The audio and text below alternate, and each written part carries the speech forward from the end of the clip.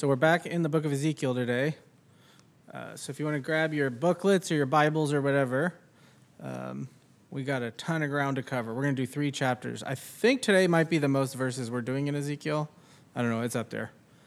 So let me just open us up with prayer before we jump into the text.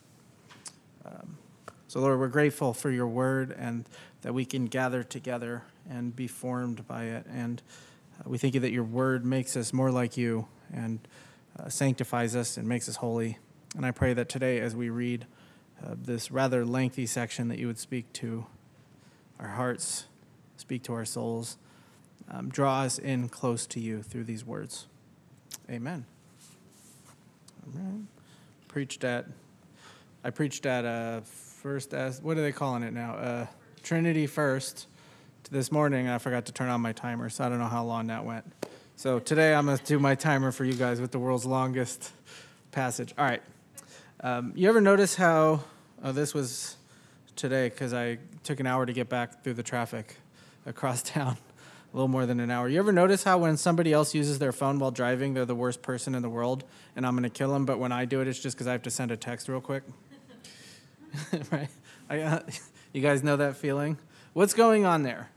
Well, it's human nature, and it works like this. Human nature is selfish, and human nature is obsessed with lifting me up and knocking other people down. It's about letting me off the hook while at the same time condemning other people, or even not condemning, but just, that guy stinks, right? I'm not mean. I'm just having a bad day, right? That guy, he's mean. I'm not rude. I just forgot to reply to that text. But when he does it to me, or, how dare he not reply to my text? I'm not cheating on my taxes. I'm just gaming the system. But that guy needs to pay his fair share, right? This human nature within us that kind of colors the way we see ourselves and the way we see the world is kind of the theme today. We're going to take, like I said, one of the longest passages in the book of Ezekiel that we're going to read together. And so let's keep this introduction really simple. The big problem this text will show us is this. The sin within you stains the way that you see the world. Okay? The way that you view other people and the way that you view yourself. Being a sinner means that you're looking at the world through like foggy glasses, or when I'm riding my motorcycles and it's raining and it's this weird tension you have to play with. Like, because if you close the visor all the way on a full face helmet and then you breathe, it fogs up the inside of the visor. But if you open it, you get hit in the face with the rain.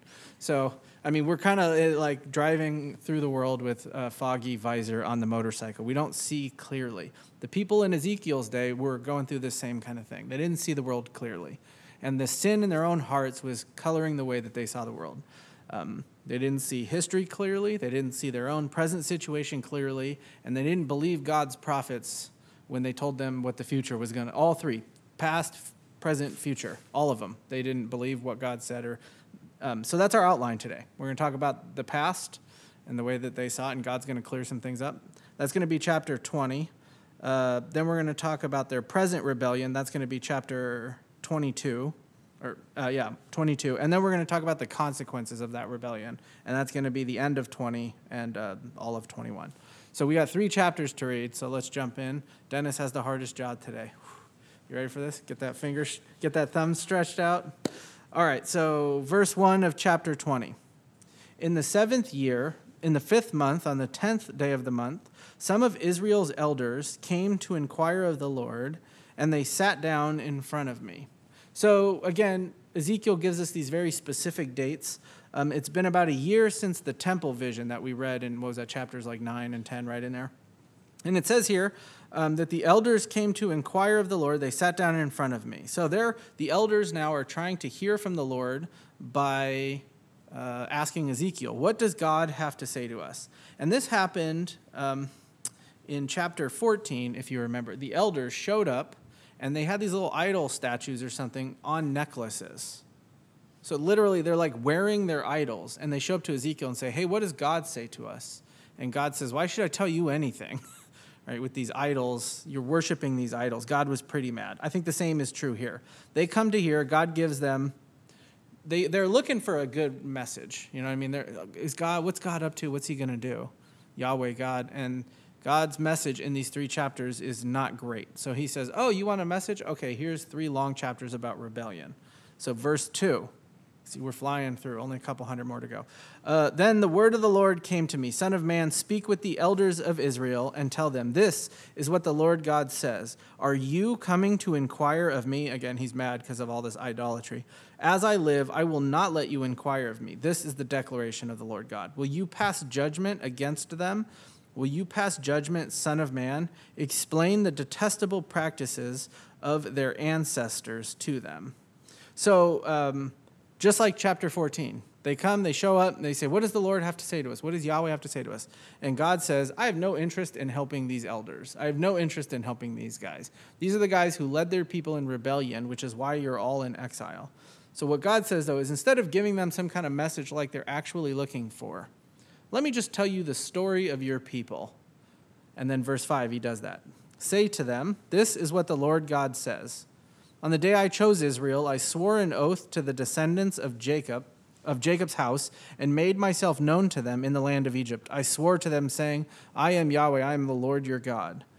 So remember chapter 16. Do you remember that section where it was that very long, it's like one of the longest chapters in the Bible, where God says, he tells the whole story. I found you by the side of the road, and I chose you, and I raised you up, and we did that whole parable.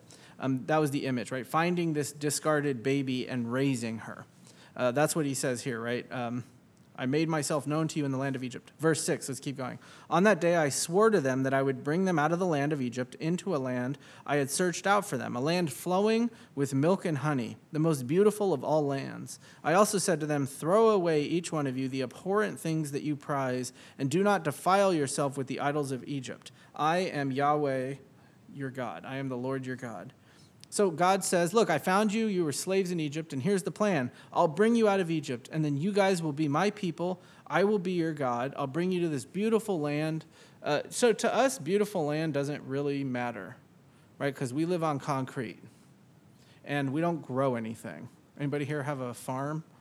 That's what I thought, right? We don't have farms. But to them, this is a huge promise, right? These are people who actually have to grow things that they eat. This was several years before Safeway. When all this stuff happened. So this promise is huge. I'm going to take you to a land where stuff actually grows, and then you'll be there, and I'll be there, and I'll be your God, and you'll be my people. Seems like a good deal. So, of course, the people were great, and they kept to that deal, right? No. But they rebelled against me. Well, not off to a great start. And were unwilling to listen to me. None of them threw away the abhorrent things that they prized. They did not abandon the idols of Egypt. So I considered pouring out my wrath on them, exhausting my anger against them with the land of Egypt. But I acted for the sake of my name, so that it would not be profaned in the eyes of the nations that were living among them, in whose sight I had made myself known to Israel by bringing them out of Egypt. So this is the whole story where God says, you know what, I'm going to destroy the people, worshiping these idols, golden calf, the whole thing. And then Moses prays, and he says, no, don't destroy the people, because then everybody's going to say, why would he bring them out of slavery just to destroy them in the desert? And then God goes, okay, sounds good. I'm going to relent, but I did it for the sake of my name.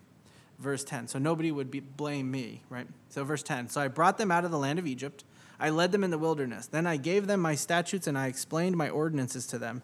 The person who does them will live by them. I also gave them my Sabbaths to serve as a sign between me and them, so that they would know that I am the Lord who consecrates them. So he says, then I took them out, and I gave them a Sabbath. That seems kind of weird, unless you understand what the Sabbath is. The Sabbath was a gift, not a burden, right? People will just work ourselves to death. And so God said, hey, why don't you just take some time and think about me and rest, right? It was a gift that he gave the people. Verse 13. So they said, great, thanks for the Sabbath. Now we'll worship you. No, but the house of Israel rebelled against me in the wilderness. This is one of my favorite books of the Bible, is Numbers. That's a really good one. When they go through, there's a part where they just count everybody. That part is kind of slow. But when you get to the narrative part of Numbers, it's a really interesting book where they just constantly, it's the story of the people wandering in the desert. So they rebelled against me in the wilderness. They did not follow my statutes and rejected my ordinances. the person who does them will live by them. They also completely profaned my Sabbaths, so I considered pouring out my wrath on them in the wilderness and putting an end to them. But I acted, again, just like before, for the sake of my name, so that it would not be profaned in the eyes of the nations, in whose sight I had brought them out. So that's that same thing. Why would I just bring them out and then destroy them? Everybody will go, what kind of God is this? However, I swore to them in the wilderness that I would not bring them into a land I had given them, the most beautiful of all lands, flowing with milk and honey. By the way, I don't like milk or honey, just a heads up. If this was a land flowing with, I don't know, Coke and Tommy's joint, I would be all for it. Anyway, verse 16, but they rejected my ordinances, profaned my Sabbaths, and did not follow my statutes, for their hearts went after idols. Yet I spared them from destruction and did not bring them to an end in the wilderness. That's kind of a weird sentence. I spared them from destruction, but then I destroyed them all. What he's talking about is the people, as a people of God, were allowed to continue. Right? It was the next generation that came, took the land of Israel, or the land of Canaan in the book of Joshua. And here's an interesting thing. When I was a kid, by the way, so they're wandering in the desert for 40 years. When I was a kid, I learned this story in VBS, like all those decorations or something. And I thought, boy, I bet that desert was really far. It took them a really long time to walk that far. And then I read the story of Joseph. You guys know the story of Joseph? So he goes to Egypt, and then his brothers come to Egypt. It's a long story. And Joseph goes, well, go get your brother and prove it to me. So they run home and get their brother and come back. And then he's like, now he tells him, I'm Joseph, go get dad. And then they go get dad and come back. But it's like let me just run home and grab the milk out of the fridge. It seems they go back and forth like a whole bunch of times from Egypt to the land of Canaan in the book of Genesis. So it's not that far. So this 40 years was like driving, walking from here to the Excelsior today, driving and taking over an hour because of the traffic. Oh, boy. So it was kind of like that. So God kept the people out of the promised land. Verse 18, then I said to their children in the wilderness, don't follow the statutes of your fathers, defile yourselves with idols, or keep their ordinances. I am the Lord your God. Follow my statutes, keep my ordinances, and practice them. Keep my Sabbaths holy, and they will be a sign between me and you, so that you may know that I am the Lord your God. So he gets the new people, and he says, all right, let's try it again. I'm going to be your God. You're going to be my people. Here's the rules. Here's the law. This is the deal. If you follow this, things are going to be great. And it was, right? Watch, click the next slide. Oh, man. The children rebelled against me. Crap. Right? They did not follow my statutes or carefully keep my ordinances. The person who does them will live by them. They also profaned my Sabbaths. So I considered pouring out my wrath on them and exhausting my anger against them in the wilderness. But I withheld my hand and acted, this all sounds familiar, right? For the sake of my name, so that it would not be profaned in the eyes of the nations, in whose sight I brought them out. Okay, so the very next generation also rebelled. You know how the next generation rebelled? But weren't they the ones that took Canaan and fulfilled the promise and everything? Well, kind of. They got there, they took a little bit of it, and they went, that's enough. And God said, hey, but I told you could have all that over there too. And I want you to go do all this stuff. And I want you to keep going. And the people went, and that's where they stopped, right? So even that very next generation was a lot like the generation before them. So do you see the pattern? The people rebel. God says, you know what? I'm going to destroy these people. Actually, never mind, because then everyone won't know how gracious I am. And then the next generation comes along and they rebel and worship idols. And God says, I'm going to destroy these people. Actually, never mind. I'm going to relent. Verse 23, however, I swore to them in the wilderness, I would disperse them among the nations and scatter them among the countries. So God told them in that section we read at the beginning from Deuteronomy, at the beginning of Ezekiel, here's the deal. If you follow me, you'll get the land. If you don't follow me, you don't get the land. And I'm going to send you out and I'm going to disperse you among the nations. But I'll keep a remnant of you so that the Messiah can still come through these people. Verse 24. For they did not practice my ordinances, but rejected my statutes, profaned my Sabbaths, and their eyes were fixed on their fathers' idols. I also gave them statutes that were not good, and ordinances they could not live by. When they sacrificed every firstborn on the fire, I defiled them. Defiled them through their gifts in order to devastate them, so that they would know that I am the Lord. This is how bad it got. God said, life is precious, and here's all these rules of how to take care of life. And they said, actually, no, we're going to do what the Canaanites did and practice child sacrifice where we burn our babies on open fire. and play drums real loud so nobody can hear the kids scream. God goes, I don't like that so much, right? Therefore, this is the history of the people. Verse 27, therefore, son of man, that's Ezekiel, speak to the house of Israel and tell them, this is what the Lord God says. In this way also your ancestors blasphemed me by committing treachery against me. When I brought them into the land, I swore to give them, and they saw any high hill or leafy tree. They offered sacrifices and presented their offensive offerings there. They also sent up their pleasing aromas and poured out their drink offerings there. So I asked them, what is this high place you go to? And is still called Bama to this day. That's from Alabama. Right? No, I'm just kidding. Therefore, say to the house of Israel, this is what the Lord God says. Are you defiling yourselves the way your ancestors did and prostituting yourselves with their abhorrent things?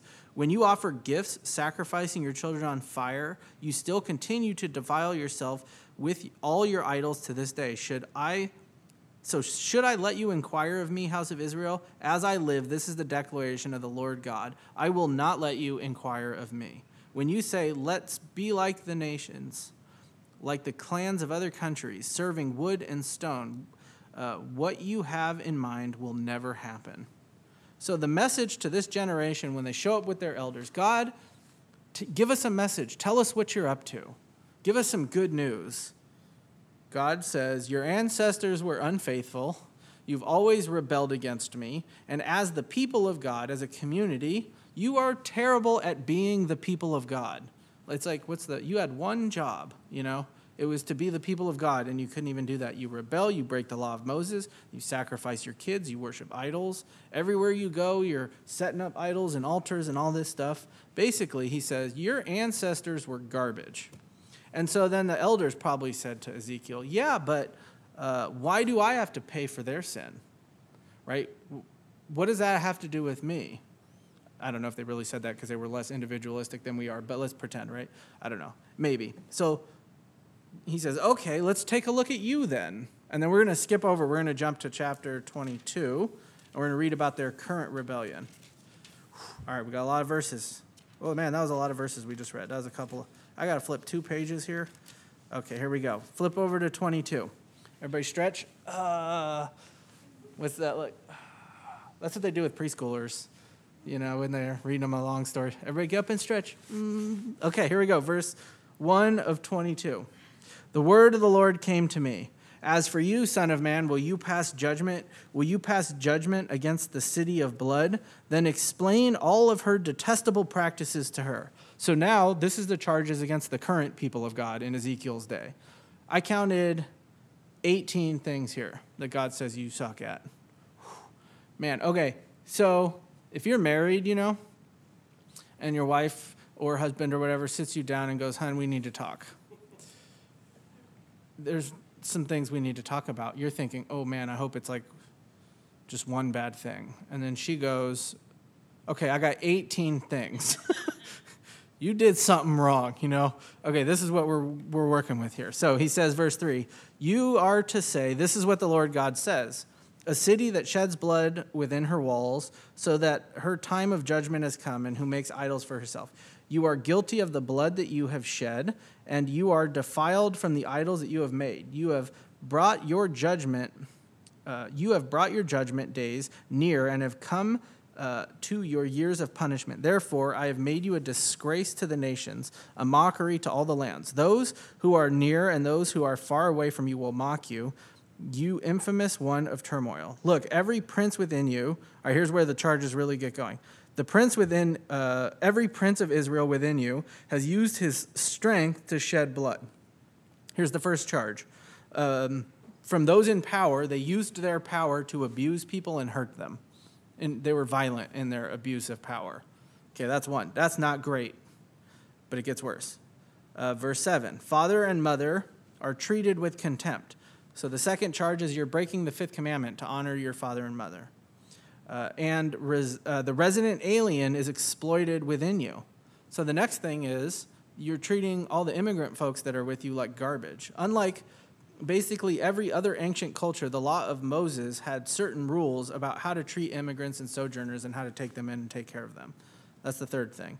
The fatherless and widow are oppressed in you. So number 4 is you're oppressing the most helpless people in your society. The bottom of society was the orphans and widows. So that was the 4th thing. 5th, you despise my holy things, which was the whole clean and unclean. We're not getting into all that today, but basically there was like rules about clean and unclean, and you're not doing it. You profane my Sabbath. That's the 6th thing. They're breaking the 4th commandment. There are men within you who slander in order to shed blood. So the 7th is just like the princes. People are abusing others and shedding blood. The 8th, people who live in you eat at the mountain shrines. So we've talked about these mountain shrines before, but they would set up idol worship at the top of mountains because they thought they were closer to the gods. So that's the 8th thing, idol worship. They commit depraved acts within you. That's the 9th thing, is temple prostitution at those mountain shrines.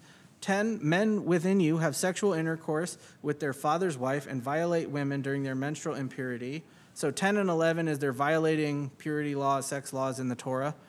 Verse 11, one man with you commits a detestable act with his neighbor's wife, another defiles his daughter-in-law with depravity, and yet another violates his sister, his father's daughter. So 12, 13, and 14 are all more sexual sin that was prohibited in the Torah.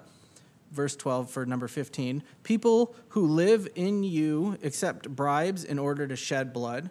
So now everybody's crooked and accepting bribes under the table. You take interest, and that's the 15th one, you take interest and profit on loan and brutally extort your neighbors. So 16 is there were strict laws about interest and loaning and how you were supposed to do that and who you were allowed to do that with. They're breaking those laws. And then the 17th one is they're extorting their neighbors, which is like abuse for personal gain. And then the last one is you have forgotten me. This is the declaration of the Lord God. You broke the first commandment. In the 10 commandments, Martin Luther said, if you keep the first one, you'll keep the rest of them, right? If you're breaking any of the other commandments, it's because God is not your God, right? And so this is kind of backwards. He ends with, and you did all this because you forgot me. And then he keeps going. So, man, that's a lot of charges. And then he keeps going. Now, look, this is a very long section here. Here we go. I clap my hands together against the dishonest profit you have made and against the blood shed among you. Well, it's like, remember the taunt song? We read that earlier. It's like he's laughing at them and clapping his hands and singing a song about them. Will your courage endure, or your hands be strong in the days when I deal with you? I, the Lord, have spoken, and I will act. I will disperse you among the nations and scatter you among the countries. I will purge your uncleanness. You will be profaned in the sight of the nations. Then you will know that I am Yahweh. The word of Yahweh came to me. Son of man, the house of Israel has become merely dross to me. Of all of them are copper, tin, iron, and lead inside of a furnace. They are dross from silver. Therefore, this is what the Lord God says. Because all of you have become dross, I am about to gather you into Jerusalem, just as one gathers silver, copper, iron, lead, and tin into the furnace to blow fire on them and melt them. So I will gather you in my anger and wrath and put you inside and melt you. Yes, I will gather you together and blow on you with the fire of my fury, and you will be melted within the city. As silver is melted inside the furnace, so you will be melted inside the city. Then you will know that I, the Lord, I, Yahweh, have poured out my wrath on you. So God is promising them again, because of all your idolatry, because of all this, Babylon is coming for Jerusalem. He says, I'm going to put you in Jerusalem. I'm going to burn it all down. I'm not going to let you get away with this evil and this sin. And then verse 23, the word of the I am of Yahweh came to me. Son of man, say to her, you are a land that has not been cleansed, that has not received rain in the day of indignation. The conspiracy of her prophets within her is like a roaring lion tearing its prey. They devour people, seize wealth and valuables, and multiply the widows within her. This is all stuff we talked about in chapter 13. False prophets who lie for their own personal gain.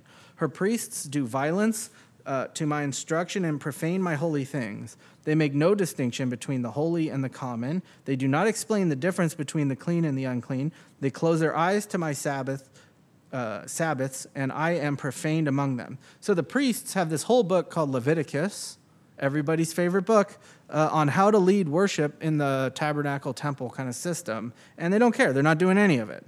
Her officials within her are like wolves tearing at their prey, shedding blood shedding blood, and destroying lives in order to make profit dishonestly. So now the government officials, they're just like the prophets. They're all corrupt.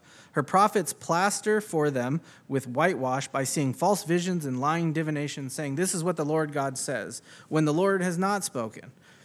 The people of the land have practiced extortion and committed robbery. They have oppressed the poor and the needy and unlawfully exploited the resident alien. So again, a lot of these charges are about abusing the people who have no power to take care of themselves in society. These are the people in this culture who needed help, and they didn't offer that help. And instead of not offering help, they're abusing those people. I searched for a man among them who would repair the wall and stand in the gap before me on behalf of the land so that I might not destroy it, but I found no one. So God says, look, you're doing all this stuff, and I was looking around asking, anybody going to help with this? Anybody going to help? Like the image of standing in the wall is like fighting off evil as evil's trying to come. And he's like, I looked around for someone to help me, and I came up empty. Verse 31. So I have poured out my indignation on them. I have consumed them with the fire of my fury. I have brought their conduct down on their own heads. This is the declaration of the Lord God. All right, so God says he's going to act. Because in the past, you guys have been rebellious. In the present, you guys are rebellious. Now, what is this going to look like? The consequences, and then we'll talk about grace a little bit, right? So they don't see the past clearly, they don't see the present clearly, and now what's the future going to look like? So we're going to jump back now to, right there, 20, starting in verse 33, and then we're going to read all of 21 too. As I live, let me flip my thing back, sorry. As I live, the declaration of the Lord God, I will reign over you with a strong hand, an outstretched arm, outpoured wrath. I will bring you from the peoples and gather you from the countries where you were scattered with a strong hand, an outstretched arm, and outpoured wrath. I will lead you in the wilderness of the peoples and enter into the judgment with you there face to face. Just as I entered into judgment with your ancestors in the wilderness of the land of Egypt, so I will enter into judgment with you. This is the declaration of the Lord God.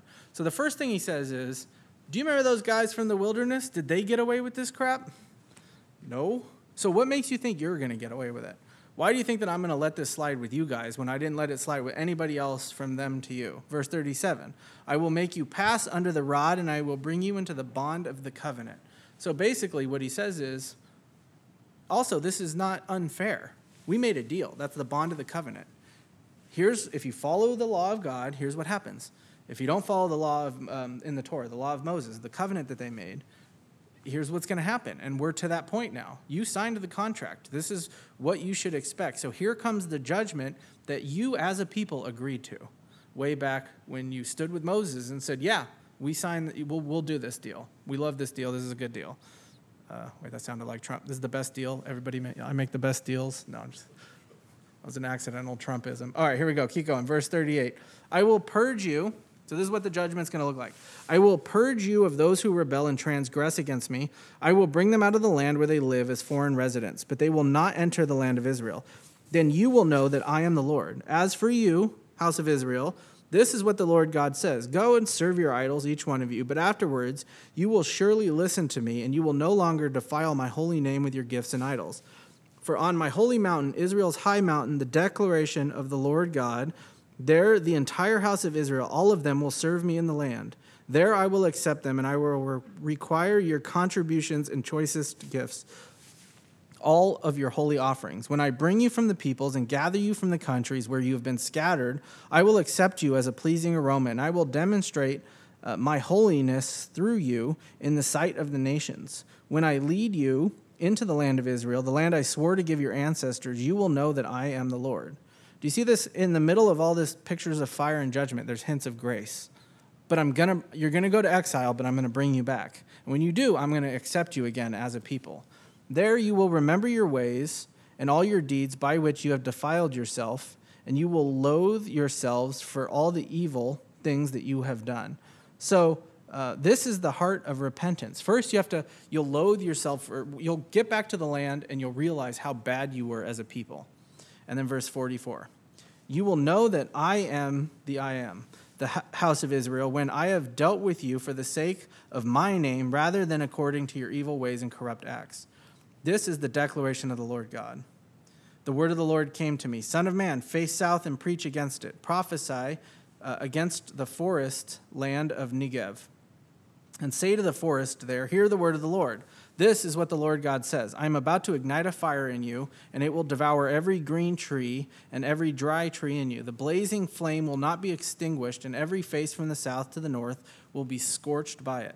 Then all humanity will see that I, Yahweh, I am, have kindled it. It will not be extinguished. And then I said, so God is telling this all to Ezekiel. And then Ezekiel busts out, oh, Lord God, they are saying of me, isn't he just composing parables? So he's giving them this fire, this judgment, as this picture of fire as judgment, and he's telling this to the people. And then Ezekiel goes, God, they're not going to believe any of this. They think I'm just telling stories and I'm being silly. So he keeps going, though. Look at how he continues, though, in chapter 21. Right, wait, chapter 21 is it's still 32. All right, here we go. Everybody stretch. This is how I do my exercise, my Homer Simpson exercises in the morning. All right, here we go. The word of the Lord came to me again. Son of man, face Jerusalem and preach against the sanctuaries. Prophesy against the land of Israel and say to it, this is what the Lord God says. I am against you. I will draw my sword from its sheath and cut off from you both the righteous and the wicked. Since I will cut off both the righteous and the wicked, my sword will therefore come out of its sheath against all humanity from the south to the north. So all humanity will know that I, the Lord, have taken my sword from its sheath. It will not be sheathed again. So the image now switches from fire to swords, right? This is why we have the sword up front today. I planned this. Verse 6, but you, son of man, groan bitterly with a broken heart right before their eyes. So again, Ezekiel, go be very dramatic. Get out there and make a scene. Really ham it up like heaven does whenever anything happens. And they will ask you, why are you groaning? And they will say, because I need a snack. No, that's what heaven says. They will say, because the news that is coming, every heart will melt and every hand will become weak. Every spirit will be discouraged and all the knees will run with urine. Everybody has that verse tattooed, right? Yes, it's coming and it will happen. This is the declaration of the Lord God. So again, more dramatic teaching from Israel. Groan real loud. And when they ask you what you're doing, say, this judgment is really going to happen and I'm bummed out. And it's going to be so bad that everybody's going to be discouraged and you're all going to wet your pants. This is the word. Anyway, okay. The word of the Lord came to me. Son of man. Prophesy. This is what the Lord says.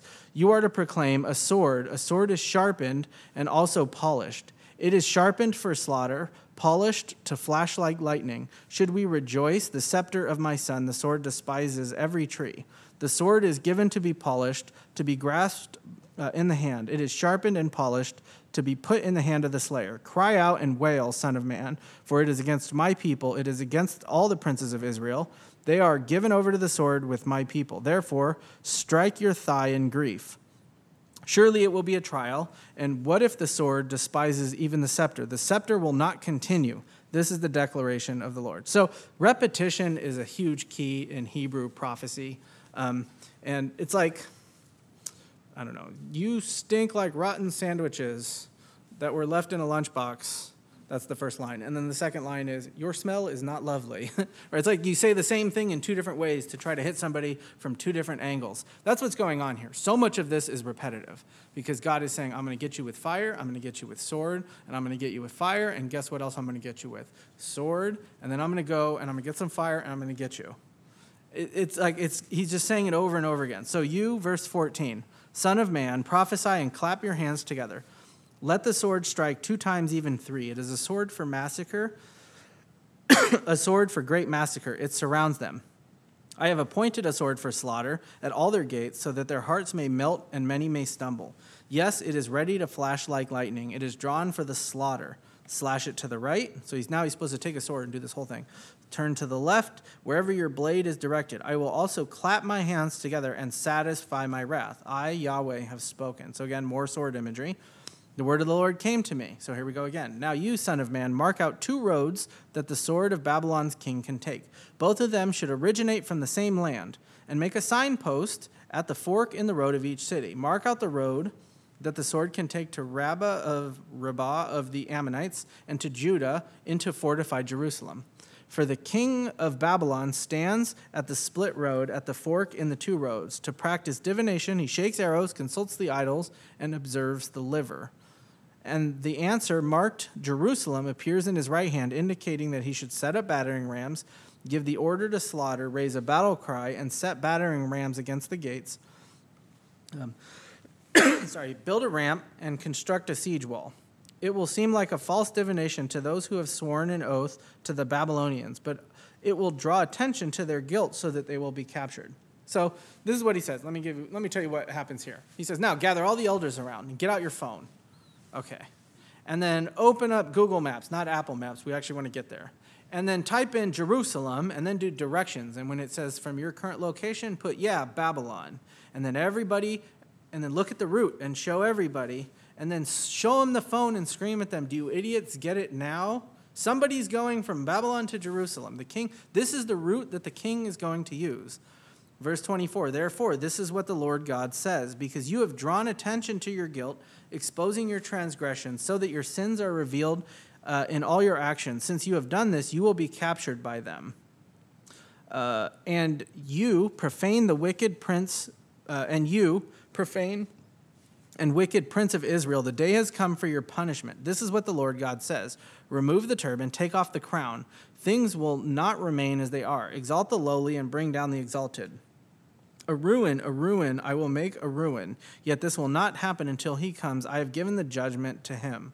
So now it's a Zedekiah, the puppet king that stinks, that Ezekiel really doesn't like. This is like the 50th time now Ezekiel said, and by the way, they're going to get you specifically, Zedekiah. Now you, son of man, all right, we're almost there, you guys ready? And now you, son of man, prophesy and say, this is what the Lord God says concerning the Ammonites and their contempt. You are to proclaim, a sword is drawn for slaughter, polished to consume, to flash like lightning. We're going to get into this later, but as God judges his own people, this book is filled with judgment also for the nations around them, who watch Israel and Jerusalem get judged, and they all laugh and taunt Jerusalem. And God says, hold on, you're next. Right? That's what he's doing right here. And then the last section, okay, a couple more verses. While they offer false visions and lying divinations about you, the time has come to put to the necks the profane of the wicked ones. The day has come for final punishment. Return it to its sheath. I will judge you in the place where you were created, in the land of your origin. I will pour out my indignation on you. I will blow the fire of my fury on you. I will hand you over like brutal men, skilled at destruction. You will be fuel for the fire. Your blood will be spilled within the land. You will not be remembered, for I, the Lord, have spoken. 3 chapters, right? We got through it. Look at what we just read, though. Was that an easy read? Can you see why I did that in 1 week instead of 4 weeks of the same thing over and over again, though? Sword, fire, lightning, spilling blood. These were all very scary things in the ancient world, and these are the images God uses. He says, wrapping up, you as a community, you've always been rebellious. That's the first part. I'm giving you the recap here. And then they go, yeah, okay, but that was our ancestors. Why am I in exile? Why am I being punished? And God says, well, you're just as bad, maybe even worse. And so what I'm going to do is I'm going to follow through on finishing this exile, and I'm going to pour out my wrath so that eventually you as a people will come back to me. You'll be cleansed of your sin and your idolatry. That same attitude that these guys have is still around. Sin, like I said at the beginning, it stains how we see the world and how we look at history. We all think, okay, and I'm about to offend everybody, okay? It only works if you offend everybody. We all think that we're the ones that have the world figured out. Almost everybody thinks that. We're all very cocky people. And we're the one, our natural self will tell us, most people, not in every case, but our natural selves tell us, you're the one that sin didn't really get that bad. Right? You're the one who kind of figured it out. And I've noticed something over the last few years, and okay, you ready for some sweeping generalizations? I don't want an email that says this, I'm a conservative or a liberal and I don't think like this, but let me give you some sweeping generalizations from reading the news. Conservatives, like just talking about how we see the world. Conservatives in our culture tend to look at the world and look at history and go, it wasn't that bad. And then liberals tend to look at history and go, yeah, it was terrible, but if I was there, I would have been the good one. right? I would have been the one that figured it out. And both of these perspectives don't take sin nature into account, right? To the conservatives who think history wasn't that bad, yeah, it was, right? Like, who was that guy, Jordan something from The Daily Show? He went around to a Trump rally, and he started asking people just, hey, when was America great for African Americans? And it was brutal, right? It just, make America great is looking at history, and I don't really get political in sermons, so don't take this all politically, all right? But it's kind of just looking at history through rose-colored glasses. Now, I love this country. I'm glad I was born here. There are a lot of great things about this country, but let's not pretend that sin hasn't played a huge part in our history. All of human history is the history of sin: oppression, slavery, abuse, idolatry, lust, greed, malice, dishonesty. All of these things pop up in the history of the United States. The Bible calls those kind of countries that do this sort of stuff, what does it call it? Babylon, right? We're not exempt from this. I still think it's a pretty great place to live, and there's a lot of positive things about America. But our history is just like every other country. Human history is the history of war and violence and sin and rebellion. But part of the trick with sin is it likes to hide itself.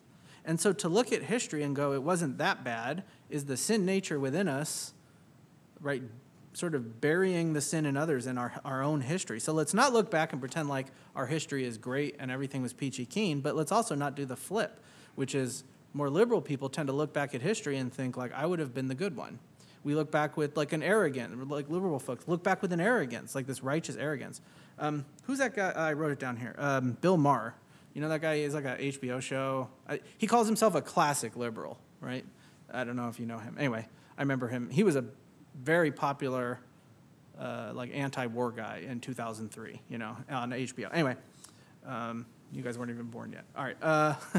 So talking about that show, about that song, John Lennon, that song Revolution, anyway, this is what Bill Maher said. He said, there's a guy who understood how good intentions can turn into the insane arrogance of thinking that your revolution is so, I'm going to cut some words out here, is so awesome, and your generation is so mind-bendingly improved that you have bequeathed the world with a new kind of human.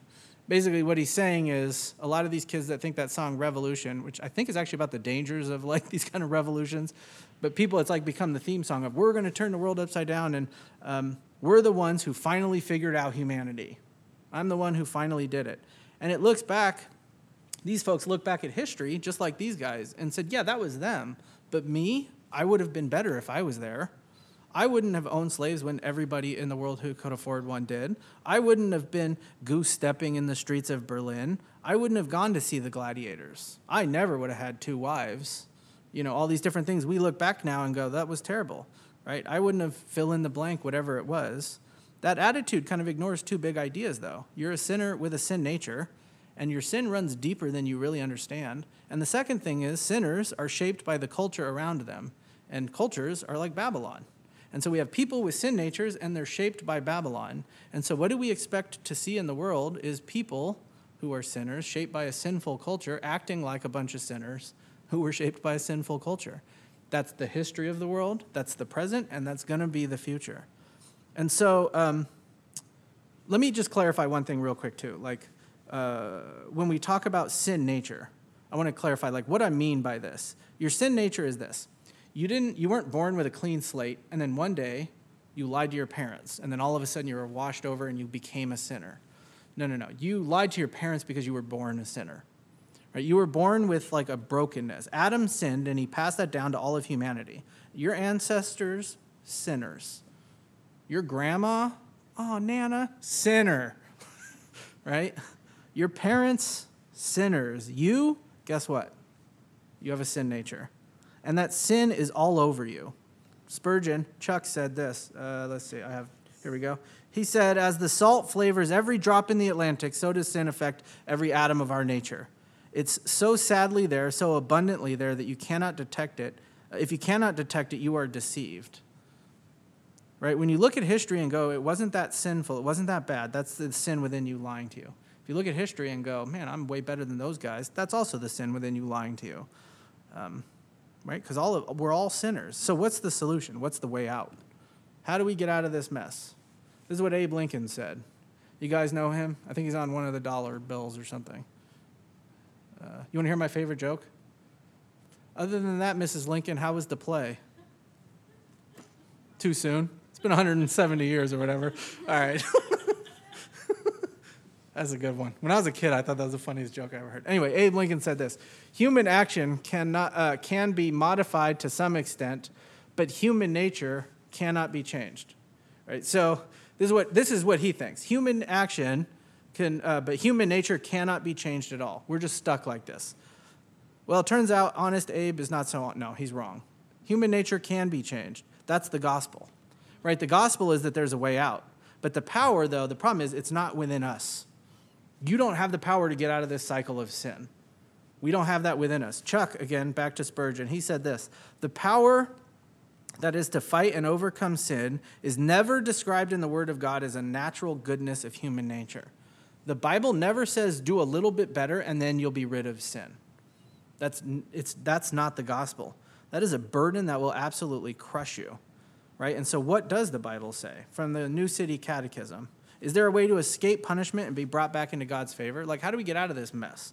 Yes, to satisfy his justice, God himself, out of mere mercy, reconciles us to himself and delivers us from sin and from the punishment for sin. How? By a redeemer. Your sin deserves the fire, the sword, the lightning, the wrath, the judgment, all the stuff that we read in like 700 verses in our passage today, rounding to the nearest 700. And your sin deserves everything that God can throw at it. But instead, to satisfy his justice and redeem us at the same time, Jesus took on all that sin at the cross. And with that redemption, so when you're redeemed, though, he doesn't just redeem you and say, now get out there. He redeems you, and he gives you something else. He changes you. Ian Murray said this: God never forgives sin without at the same time changing the nature of the sinner. You see, he forgives you, and then he also changes you. You were born in Babylon. You were born in a sin nature. You were born as a wicked, awful, horrible rebel against God. And then when you're born again, you get a new place to live. He's moving you from Babylon into his kingdom. And so as followers of Jesus, we live in this tension. We're given a new heart, but we haven't completely done away with the sin nature. We're citizens of heaven, but we walk out the doors today and we still live in Babylon. We're promised a victory against the sin in our lives, but we're still fighting the war. And so what do? We get up and we battle. We wake up every day and we look forward to who God says that we're eventually going to become, who we're going to be in eternity. And then through prayer, worship, scripture, community, the power of the Spirit, all the regular things of the Christian life, we try to enter into that reality. Because the truth is, we're not Babylon people anymore. Right? God... So, okay, here, best sermon illustration of all time. You ready for this? Back to my motorcycle thing. I just thought of this right now. So I said, you got the fog on the glasses? Okay. You know what my gloves have on it? On the side of the right glove, no, the left glove, because you do the throttle. It's on the left glove is a squeegee. And you do this, right? That's what the gospel does. You get a new heart, a new life, and you've got this fog between you and the world. You don't get to see things clearly. And then God comes along with the gospel, and he says, actually, I'm going to make you a new person. And he takes the squeegee on the motorcycle glove, and he wipes the visor. That makes sense.